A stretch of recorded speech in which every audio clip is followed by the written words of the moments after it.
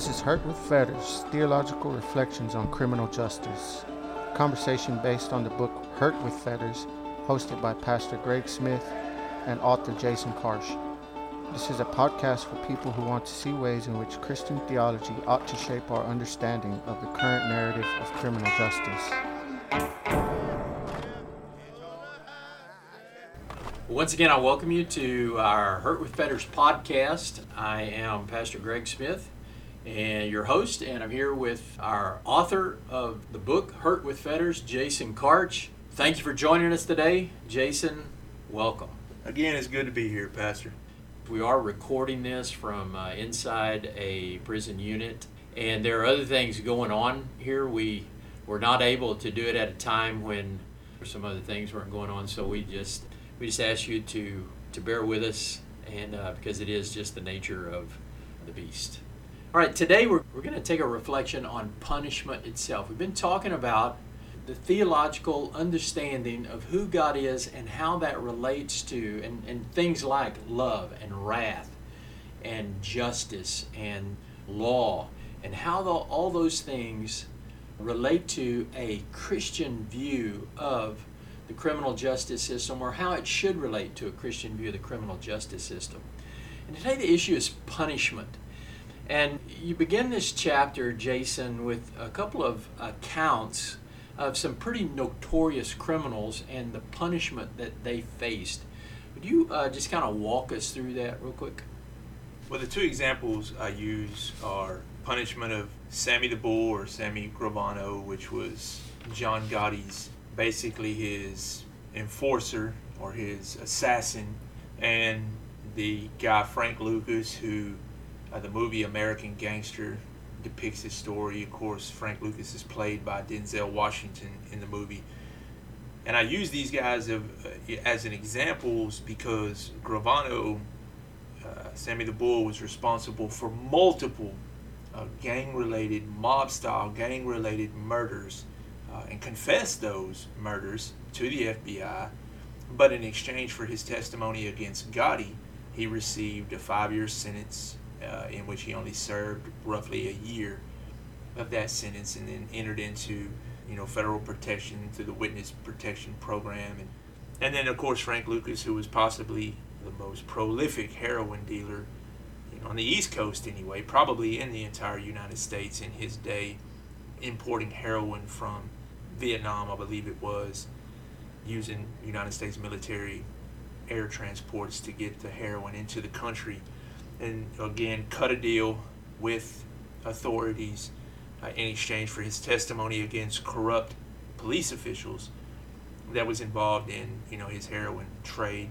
But these guys, given the level of their criminality and the punishments they received, and you contrast that with somebody who gets busted with a gram of methamphetamines and is sentenced to 35 years in prison, in which they serve 12, 15 years of that sentence to be released on parole.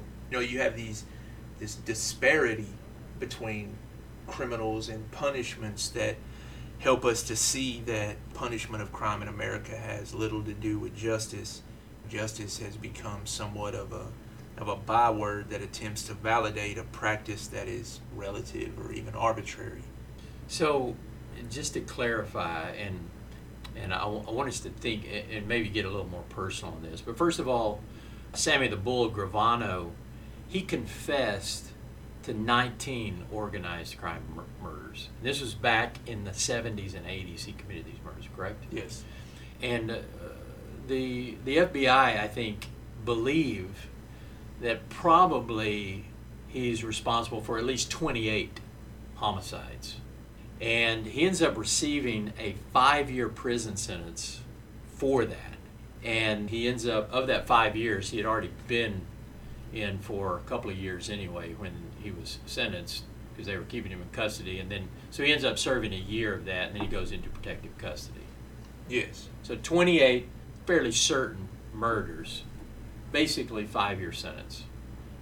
Frank Lucas, heroin dealer, responsible. In fact, he was once deemed the most dangerous man in New York. Bribery, conspiracy, extortion, racketeering, murder, among the charges brought against him, sentenced to 15 years. He was actually originally received a 70-year sentence. They reduced it to 15 In exchange for his testimony against these law enforcement officers. So just to clarify, at some point, the prosecuting attorney who's asking for the sentence, or the government, or however you think about how this worked out, decided that these guys that they should be lenient on these guys in order to get bigger fish or worse fish, or worse criminals, I guess. Right? I mean, exactly how do you think about that? How does that work? Well, in Gravano's case, that was certainly the deal, because they were after the boss, the mob boss, John Gotti. And through the testimony of Sammy the Bull, they were able to convict Gotti, sentence him to life in federal prison. He ultimately, died in federal prison. But I guess in a prosecutor's mind, that we're going to overlook the potential of 28, 29 mob-style, gang-related murders, so that we can get the guy that we feel like is at the top of the food chain. So how is that justice? Okay, but really, I think to understand that, because I think you could ask the question. So what is the issue? Is fair? What is or isn't fair, or what does 28 murders? What would be just in terms of a sentence, or as a heroin dealer, messing up, lives, violating the law in that way, and maybe bribing and all this other stuff. What is a fair punishment for that? Is a year in prison, life in prison, death row, whatever. But I think from just that standpoint, it's kind of hard to even, for us to make that judgment. So you have to look at it in light of something else. And just to make this personal, so you were convicted, and I know we've mentioned this in a previous episode, you were convicted of what crime? An aggravated robbery. Okay, so aggravated robbery, which means you had a weapon when you committed this robbery? Yes. Was anyone killed in this robbery? No. Did you shoot anybody in this robbery? No. The gun was discharged, though, Yes. into the ceiling or Yes. something like that. So you were caught, you were convicted of aggravated robbery, and you were sentenced to life in prison. So a guy commits 28, at least, that they feel like they could probably hang on or prove. He gets 5 years. Another guy deals heroin, everything else. He's sentenced ultimately to 15 years. You commit a robbery, and you're sentenced to life in prison. I think when you look at it in those terms, it's real easy to see that there's something wrong here, right?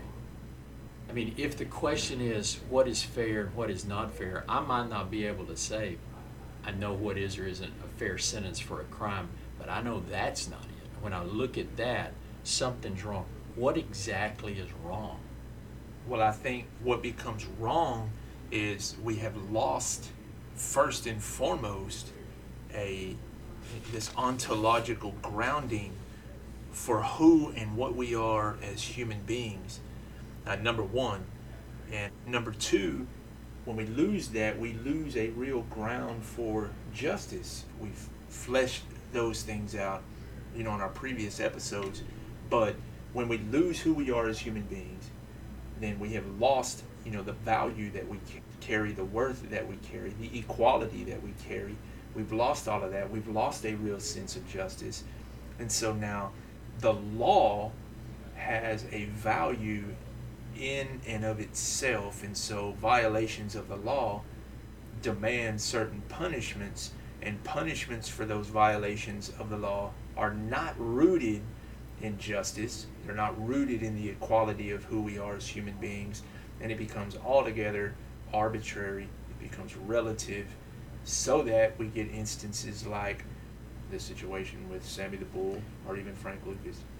Well, would someone be able to argue, but the greater good was served there? So justice was served, even though he killed 28 people and he sentenced to 5 years. Justice was served, or the greater good, or society was served, because we got the bigger guy, the one who was actually pulling the strings or giving the orders or something. Could somebody argue that is justice, actually? Because the end served the means. The end justified what took place in that justice. Now, if we construe justice as the pursuit of the greater good, then yeah, maybe you can make that case, but I don't think that's what justice is. The greater good in whose eyes? I mean, do the families of the people who lost their lives because of the trigger finger of Sammy the Bull, do they feel as if justice was served? Or in their minds was the greater good served? And somebody like in Frank Lucas's case, somebody that lost a child who overdosed on Frank Lucas's heroin, did they feel as if the greater good was served because some corrupt officials were rounded up because of Lucas's testimony? I don't know if that's the case. So I don't think it's a question of justice at all. Okay, so we've already gone through, we've done a reflection on justice. We've talked about that, but it keeps coming back up, how this thing works. So the issue here becomes justice, and we've already had a discussion on justice. But one of the things that you've argued is that the way crime is punished, or what we would call justice in this country, is a reflection of the narrative that's being told, or the story that's being told, the good people and the bad people. But I don't think anybody would say that these guys were good people, right? They're bad people. Sammy the Bull is a bad person. This other dude, bad person, a heroin drugger, he's a bad person. But they end up being treated with leniency for expediency, for the greater good, for whatever. However they thought about it. So I think the question comes in, how do we justify any punishment of any crime? What should it look like, or what must it look like? You argue of the difference between systemic validity and moral validity. How should I approach the punishment of crime in my thinking? First, I think that using Gravano and Lucas as examples, given the way we've articulated the current narrative of criminal justice, where you have this distinction between good people and bad people, I think these are examples of somewhat of the capitulation or the collapse of the narrative, because I guarantee you that the prosecutors who ended up cutting these deals, the judges who signed off on those deals, they didn't do that with a sense of victory or joy in their hearts and minds. It probably left a sour taste in their mouth that, well, I couldn't get this bad guy to the fullest extent that I wanted to get him. I had to compromise a portion of the narrative so that I could get the worst guy of these bad guys. So I don't think that they did that with a sense of joy. I think that is actually examples of a collapse of the narrative, where there has to be compromises within the narrative, and it shows its weakness, number one. And number two, I believe that there is a necessity for the punishment of crime, but the question we should be asking is, it never construed in punitive terms, like what is an adequate sentence for 28 murders, or what is an adequate sentence for an aggravated robbery, or for a possession of a gram of methamphetamines. We should never ask those questions in punitive terms, but we should ask those questions in restorative terms. There needs to be punishment for crime, but punishment is not an end in itself, but it has a goal toward restoring this person, offering this person an opportunity for redemption, and being able to be reconciled back to the society that he's offended or that he's violated in some way. You mentioned that punishment is not an easy task, and which kind of begs the question, how do we determine punishment? There is a societal aspect to that. How is the punishment of crime determined in this country? Well, by and large, punishment of crime is determined by the weight of the current narrative of criminal justice. This story that's being told to society, to the American public, that legitimizes a punishment of crime for the sake of punishment itself. And so I think that is what goes leaps and bounds to legitimize and even define how crime is punished in this country today.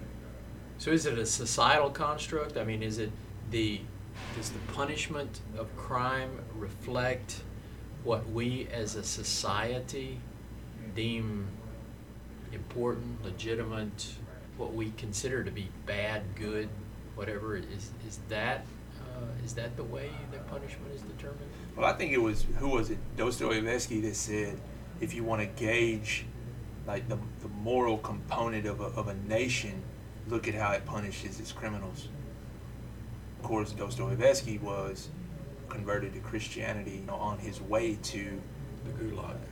Yeah, to a prison in Siberia once his death sentence was commuted, right before, the rifles were fired, the hood on and everything, thinking that this is it.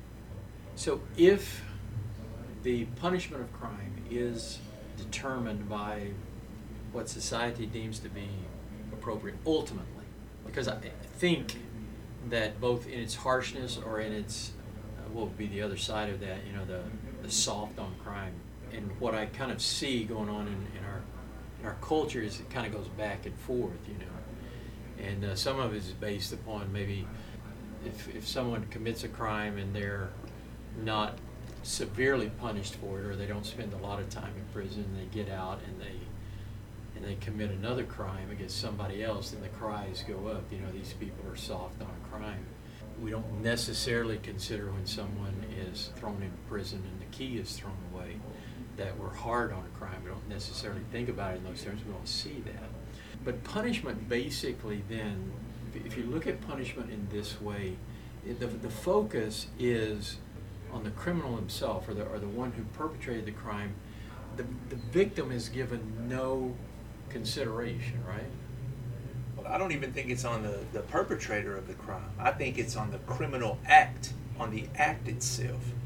And it takes no account for either the victim or the offender. I think it's on the act itself. And the offender, the one that committed the act, becomes the corpus by which the punishment is carried out, the body that the punishment is carried out on. Because no emphasis is on the humanity of either the perpetrator of the crime or the victim of the crime. This is something altogether different. And so we see the responsibility or the culture almost becomes, we've got to punish this crime, and the individual just kind of becomes the means, or surrogate almost becomes the word, of the punishment of the crime itself, without any thought or concern at all about its humanity or what it could or couldn't be. So in order for crime to be punished in a just way, there has to be some benefit. Would you agree with that? Would you say that that's right? There has to be some benefit either to society, to the one who perpetrated the crime, to the victim. There has to be a benefit. I think it's a collection of those three. It has to be beneficial, meaningful, purposeful for society, for the victim, and for the perpetrator of the crime. We'll use, myself as an example again. I think maybe some element of society benefited from me being sentenced to life in prison. The victims may perceive that as a benefit, me being sentenced to life in prison. Did I benefit from coming to prison? I think so. But do I benefit from a life sentence? I don't know if I benefit from a life sentence, because in my own estimation, this serves no purpose anymore in terms of the punishment of crime. You benefit by, within 18 months after coming to prison, you profess faith in Christ, and now my life is radically different. Your life is radically changed. Although the prosecutor, I don't think, or the judge or the jury or anybody else thought, we're going to send this guy to prison so that he can get saved. Right? It happened by God's grace. God's the one that did it. That wasn't necessarily part of the system. Victims, no benefit, or other than maybe they feel good about the fact that this guy who robbed us is in prison for life. So how might that look different? What was the goal of that punishment? The goal of that punishment was twofold. One, it was to ensure that I never robbed anybody else. And so is that deterrence? Well, and number two, and the prosecutor said this, to send a message to other would-be criminals that they don't tolerate that in their community.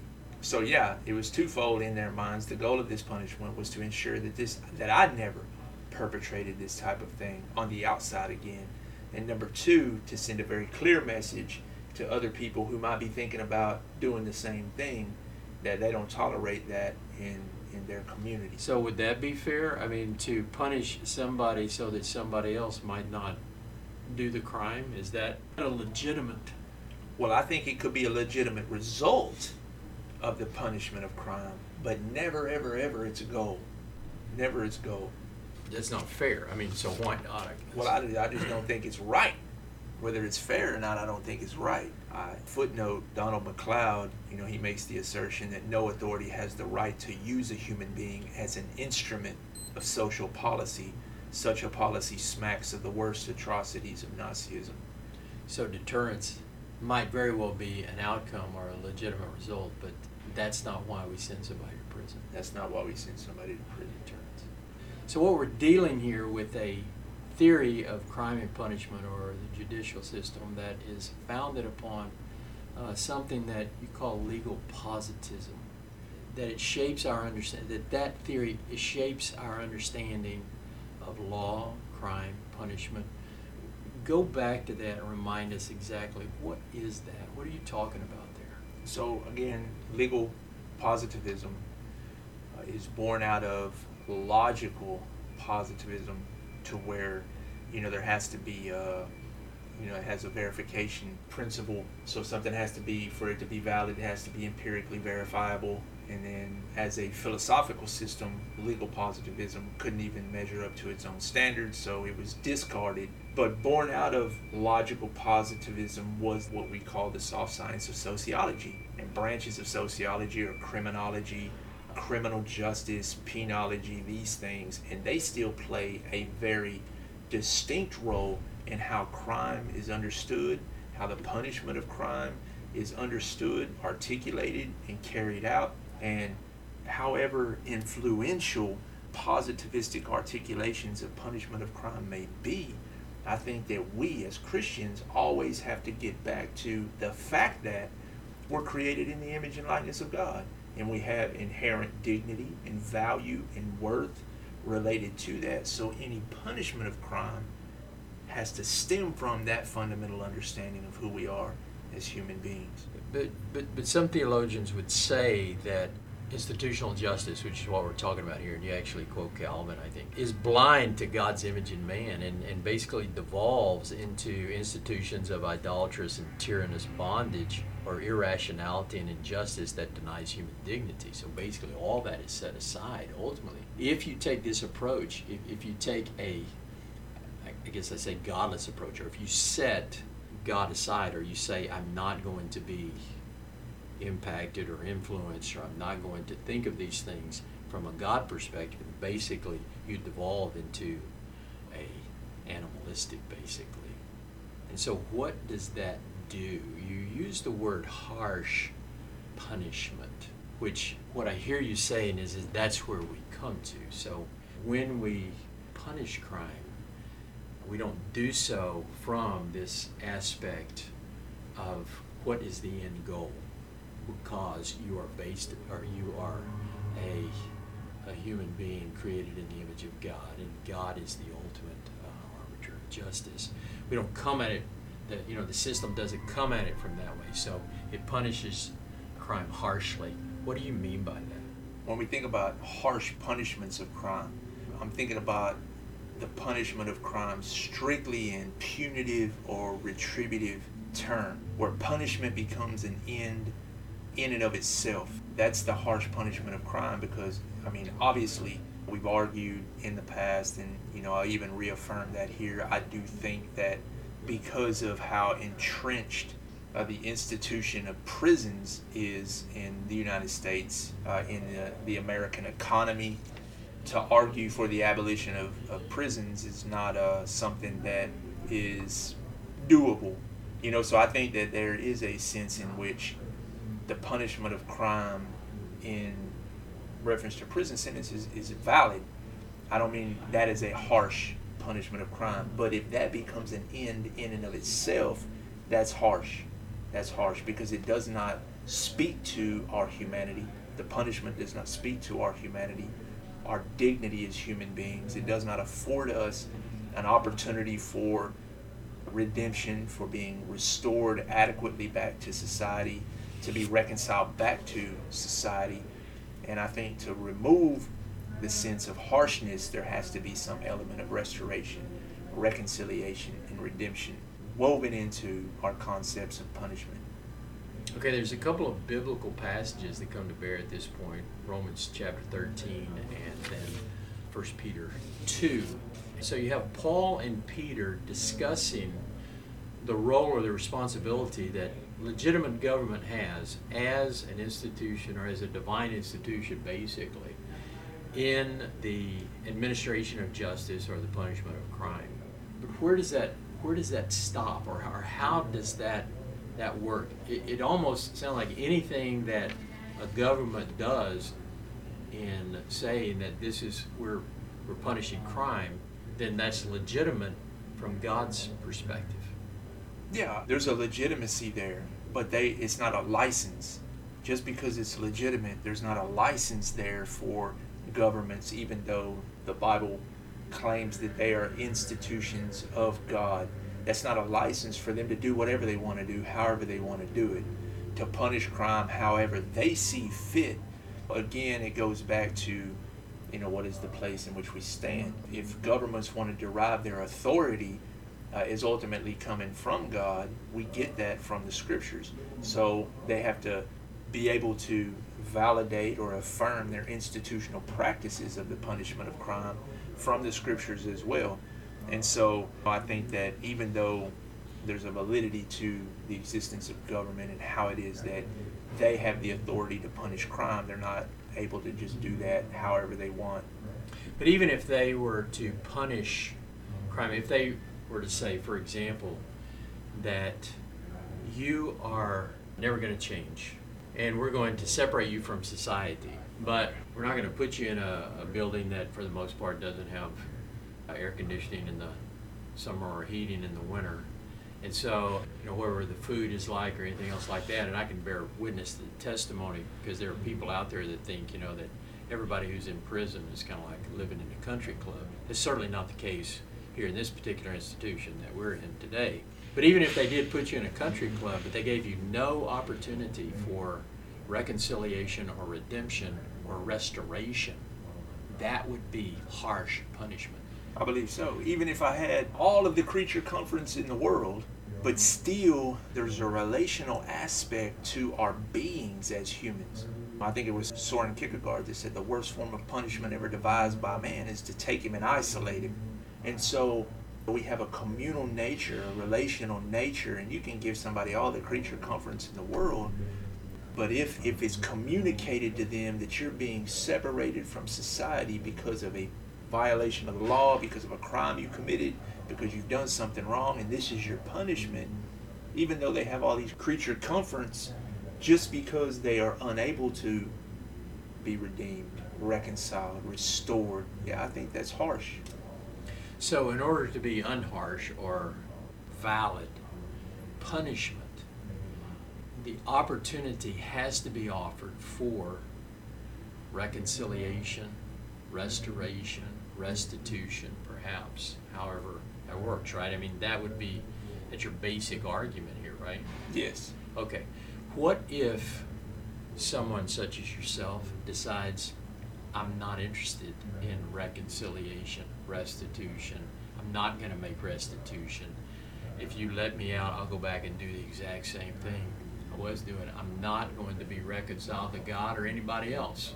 What if you reject that possibility or that opportunity?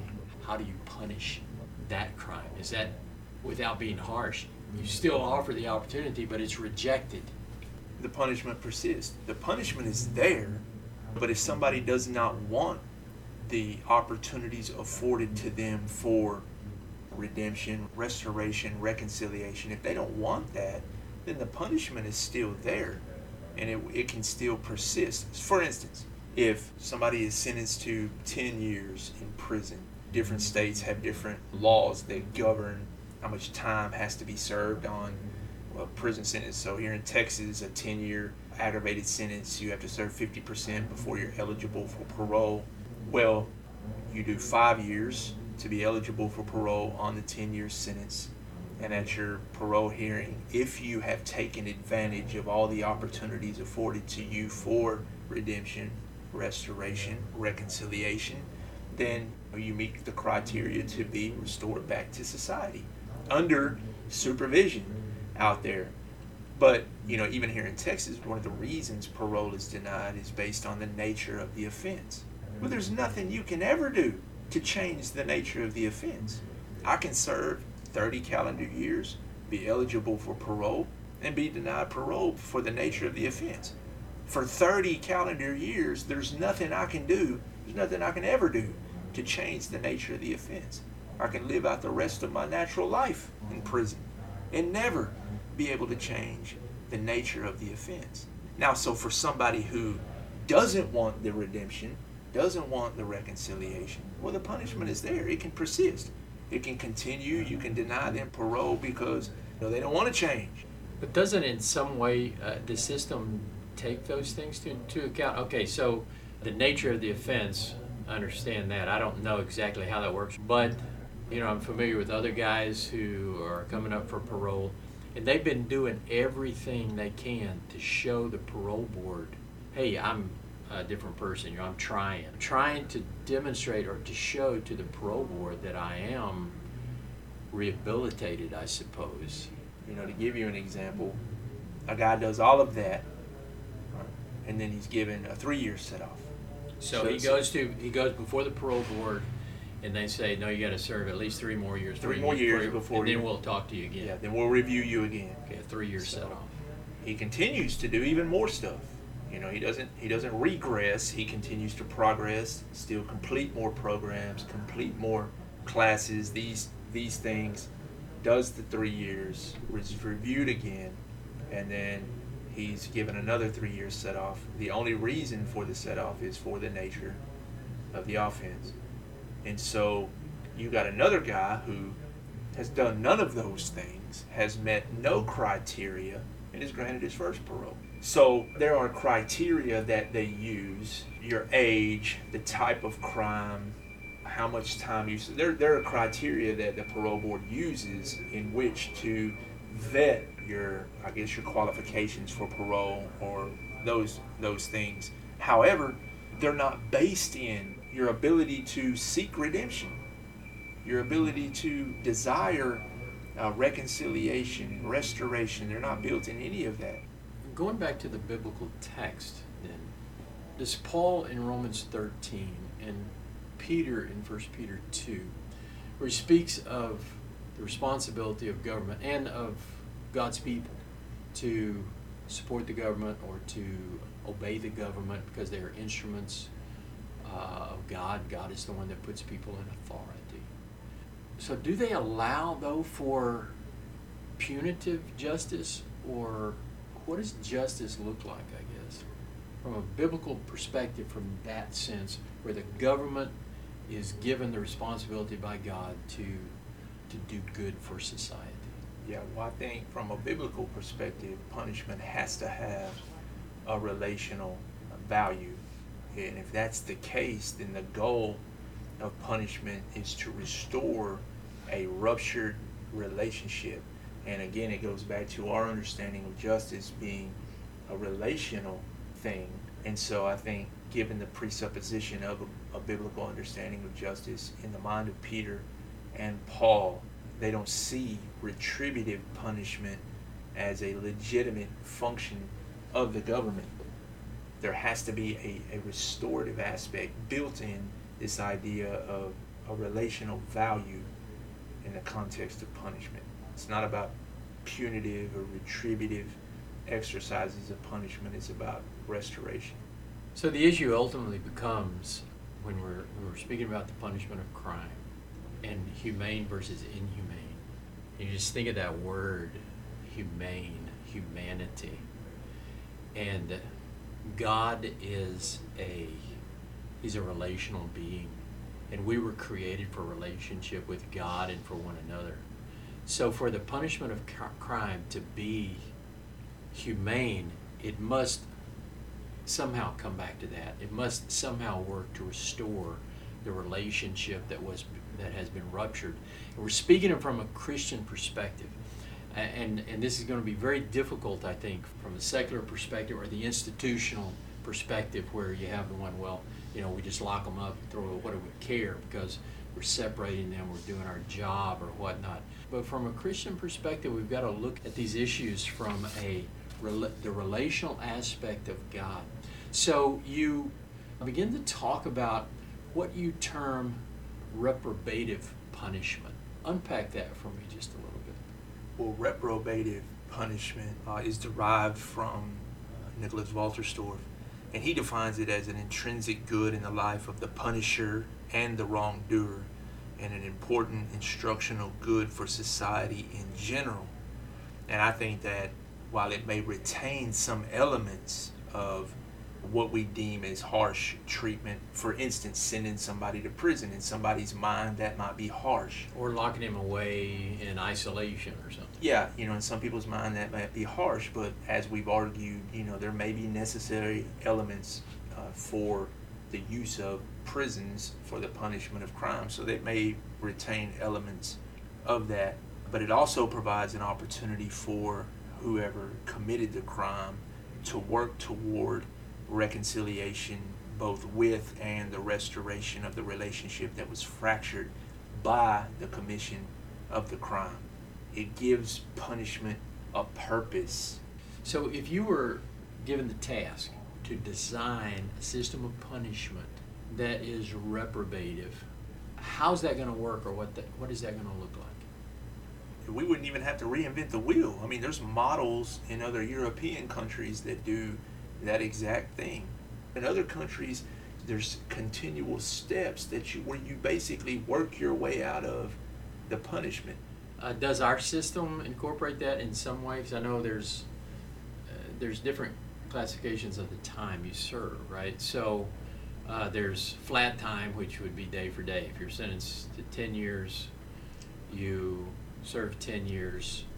10 years counts for 10 years. But there's also good time, right? So if you stay out of trouble or something like that, you get extra credit. So 10 years might be 7 years or 5 years, unless you have an aggravated sentence like yourself. Understand it doesn't count there. But for those who don't, is that kind of comparable, or? No, because even though, nowadays, even for someone with a non-aggravated sentence, good time and work time, so you have flat time, good time, and work time that equal a number of years, that reflects on paper, but in reality the only thing that means anything is the flat time. Now for somebody serving a non-aggravated sentence, once they reach 100% of their sentence by their good time, flat time, and work time, once that reaches 100%, they're eligible for what they call a mandatory supervision review. Now, in the English language, mandatory means mandatory. And used to, once your time reached 100%, it was mandatory that you be released on supervision, parole supervision. But now mandatory means discretionary somehow. So they may or may not release you, even though you have reached the requirements for mandatory supervision. So you could be denied parole. Yes. For somebody like me, though, with an aggravated sentence, then the good time and work time is absolutely meaningless. You're going to serve at least 30 years before you're eligible for parole, and then you may or may not get it until the end of your natural life, because this is a life sentence. Yes. After we had been working here in this unit for a while, and we had really seen the benefit that you guys who are field ministers in this particular institution had brought, and the changes that just your presence here had brought, and in terms of what the gospel was doing. I asked the guy who had told me that he wanted these offenders to come back as his job security. I asked him what difference had the field ministers made here with bringing the gospel in and making it primary. And his one-word answer was peace. Another thing I'll never forget, he said peace. That before you guys came, there was a sense of hopelessness. There would be riots, stabbings, fights, those type of things.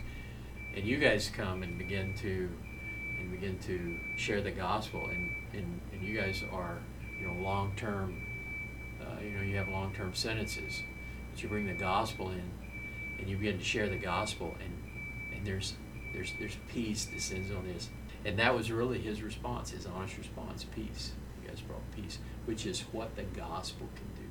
But still, from a institutional setting or perspective, one in which the gospel has ultimately no meaning. I mean, the gospel is personal for you and me, certainly, but or any other institution that the gospel really makes a difference. And it might be that institutionally, if the institution itself could come to that place where they recognize that life change is really what we ought to be about. In fact, if we look at the stated goals or values of the criminal justice system, it doesn't have anything to do with punitive justice or punitive punishment. It has everything to do with restoration and reconciliation and redemption. That's the stated, but it's certainly not the way it works out in reality. And as God's people, what we're talking about is we need to change that. Yes. Yeah, and I believe that if it has that goal towards the future, then it becomes pregnant with hope. And as that hope is pursued, it's done so with a sense of peace, because people know that there's something beyond this. At the very end of this chapter, you quote James Prothero, and I'd like to just close with this. Listen to what he said. Would you read it? The Christian call to be faithful in doing right by all people, born and unborn, rightly and wrongly poor, rightly and wrongly rich, immigrants, foreigner, enemy, and prisoner, cannot be muffled by any law. Against such there is no law. The fruit of the Spirit is love, joy, peace, patience, kindness, goodness, gentleness, faithfulness, self-control, against which there is no law. Against which? Where we've come back to the place of what God has done and what He does in the heart and the life of an individual. And may He be glorified and praised. Jason, God bless you today. Thank you. And listeners, thank you for joining us again. We pray the richest blessings upon you. We invite you to join us for our next episode, which will be a reflection on dehumanization. God bless. Hopefully this has been encouraging, while also challenging you to think through these issues in a new or more concrete way. Listen next time for our conversation on further theological reflections on criminal justice. Thanks for listening to Hurt with Feathers, a podcast that helps us to see ways in which Christian theology ought to shape our understanding of the current narrative of criminal justice.